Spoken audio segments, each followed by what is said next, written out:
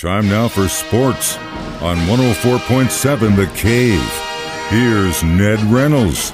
Mike, the intern, Ned Reynolds in the studio. It's Monday, and the Chiefs got their first L of the season, my guy. What the hell was going on in Indianapolis? That's a really, really good question. Number one, better team didn't win. Let me rephrase that. The better individuals did not win. Kansas City has a better team personnel-wise than Indianapolis does, and that's obvious. But the better team yesterday, I don't know, their team didn't show up. And that's number one. But number two, how long is it going to take players to understand that you can't open your mouth on the field? You can't do it. Now, that's really any business. But when you're involved in circumstances like that, where what you say is going to come back to haunt you, come on, guys, grow up. And boy, it did cost them. Now, whether or not that's the final result in victory, well, it was in this case because Chris Jones let a sack get away from him on a 15-yard unsportsmanlike conduct penalty, and Indianapolis able to go down and score in the final seconds of the game. Oh, gosh, was that costly. But there were other factors involved, too. Kansas City just, I tell you what it was, Mike, they did not play very cohesive football. Now, why that happened, I don't know. There was an incident. You didn't see the game, did you? I listened to the entire thing, and actually, I know what you're about to say about Mahomes and Bieniemy. I had like several people texting me. They didn't talk about it on the broadcast on the air. That's what I was going to ask. They did not. No, because they kind of mentioned some tension a little bit later. But yeah, I didn't know anything. I knew that they were hot because of towards the end of the first half, but I didn't. They definitely didn't talk about it. The incident was this. It was in the final seconds of the first half. Mahomes obviously wanted to be very aggressive and gave maybe for a touchdown or maybe for a field goal, and Bieniemy had a different philosophy, and they went after each other. Now, Coach Reed finally broke them up a little bit, but you can't have, well, you can have it too. There's disagreements involved, but you don't usually air them in public like this. You air them in the locker room if that's going to happen. But that, I think, was indicative of the fact that this team was not playing very well together. Kansas City did play and did have some very good defensive moments. Matty Ice was on his ice more often than not. And thanks to Snead. But the fact of the matter remains, Snead had some good plays as well. And Indianapolis didn't have real great success getting any of the receivers. They only threw for 250 yards, something like that. But Kansas City could not seem to mount any consistent attack, and that was the bothersome factor. Yeah, that is very bothersome. It seems to me, listening to the entire game yesterday, that the Chiefs were not looking at the Colts at all. They were looking at Tampa Bay, that Sunday night game this coming Sunday night.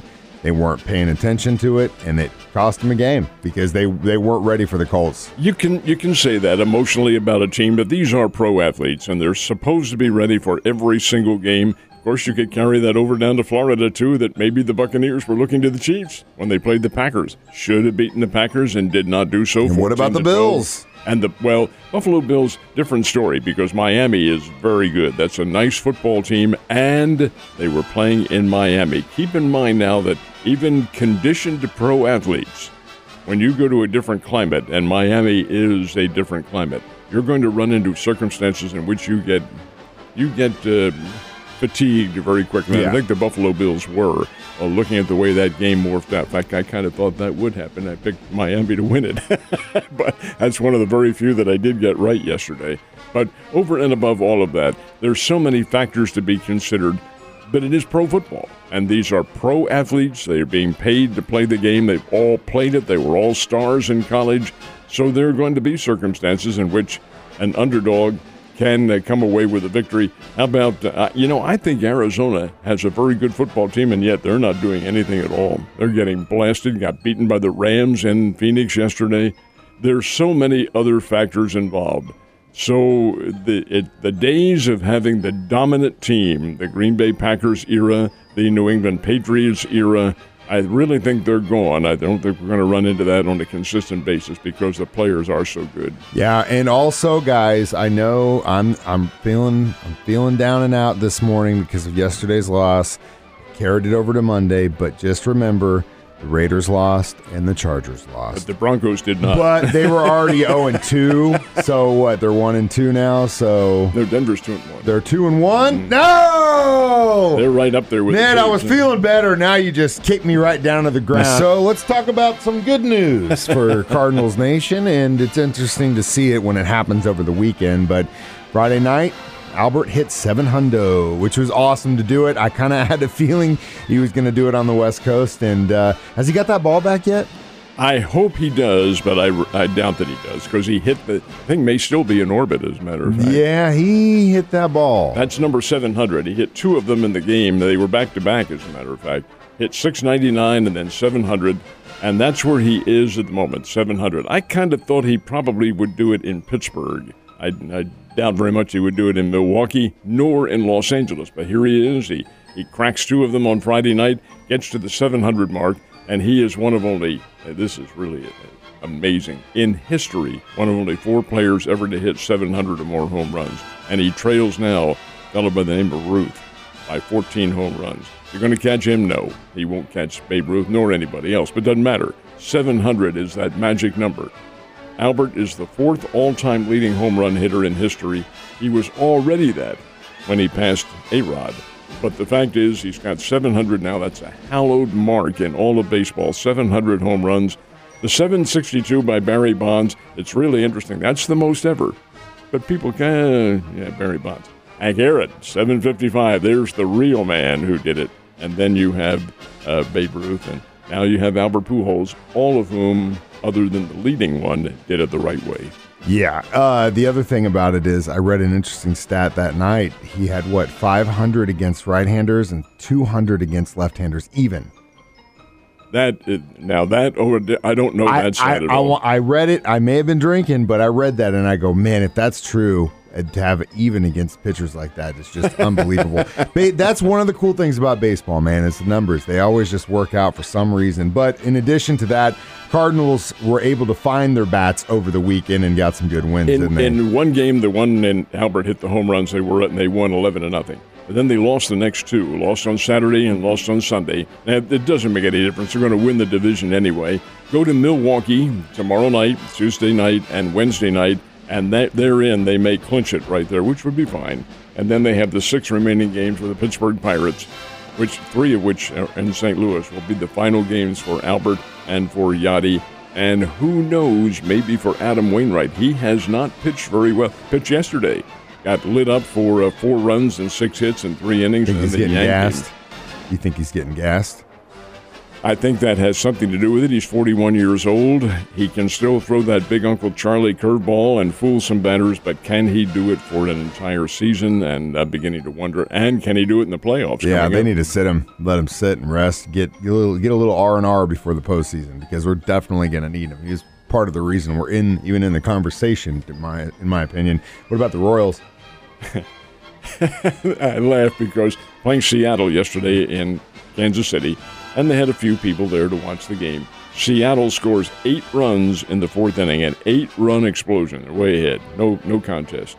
Royals score 11 runs in the 6th inning. Wow. Win the game 13-12.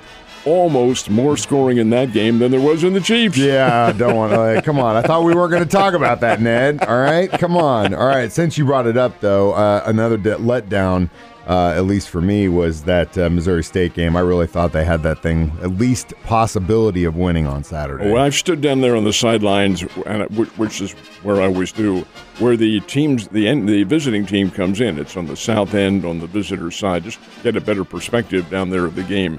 Boy, when South Dakota State came out there and those horses came, they weren't horses, they were pachyderms coming out of there. They were huge. They were really, really Sounds like you got a little scared. Well, I had to back off a little bit. It took about 3 steps to the left. And I thought, we're playing some size down here. Yeah. Oh, boy, they were big, they were physical, and I hate to say this, but they were the better team on Saturday. They deserved to win it. Their game plan, especially on defense, was nothing short of outstanding. Here is Jason Shelley, who is a fine quarterback. He's under siege. Oh, when he got sacked on one play in which he got hit blindsided, how he held the ball, I'll never tell you, because here comes this big behemoth who must have gone about 290 or 300, and hits him flat and flattens him right on the turf. This was late in the game when the Bears were trying to drive. I thought, oh my God, I hope you're alive, number one. It almost killed. Seeing that hit almost killed Ned. They were a very big and physical team, and they are deserving of the national ranking they have, which is number 2. I think the Bears are also deserving of the national ranking. I think the Bears are a pretty good team, and I think they make the playoffs. But you've got to concentrate now and go to North Dakota next week and win a game. Yeah, you definitely have to win up there. And we might see those guys again later on down the road. You never know. All right, we talked about Al's big 7-hundo, but what about the Judge? Did he pull it off over the weekend? The Judge is still where he had been. Wow. He's in a bit of a homer drought right now. He has 60 home runs. He's waiting to tie Roger Maris with his next one and then break Roger Maris with the next one after that. Will that happen? Yes, I do think it will. I have predicted the Judge would end up with 64 home runs for the year. We'll see what happens. They have a game coming up tonight. They've been playing the Boston Red Sox. And this is interesting too, Mike, because I projected the other day when somebody said, are these pitchers going to throw to these batters knowing what they have? I said, oh yeah, they're professionals. They play the game with a professional aspect. Aaron Judge walked 3 times against the Boston Red Sox the other day. They're not pitching to him at all. No, they're not. All right. Well, speaking of which, that's all the time we've got, Ned. I'll see you tomorrow.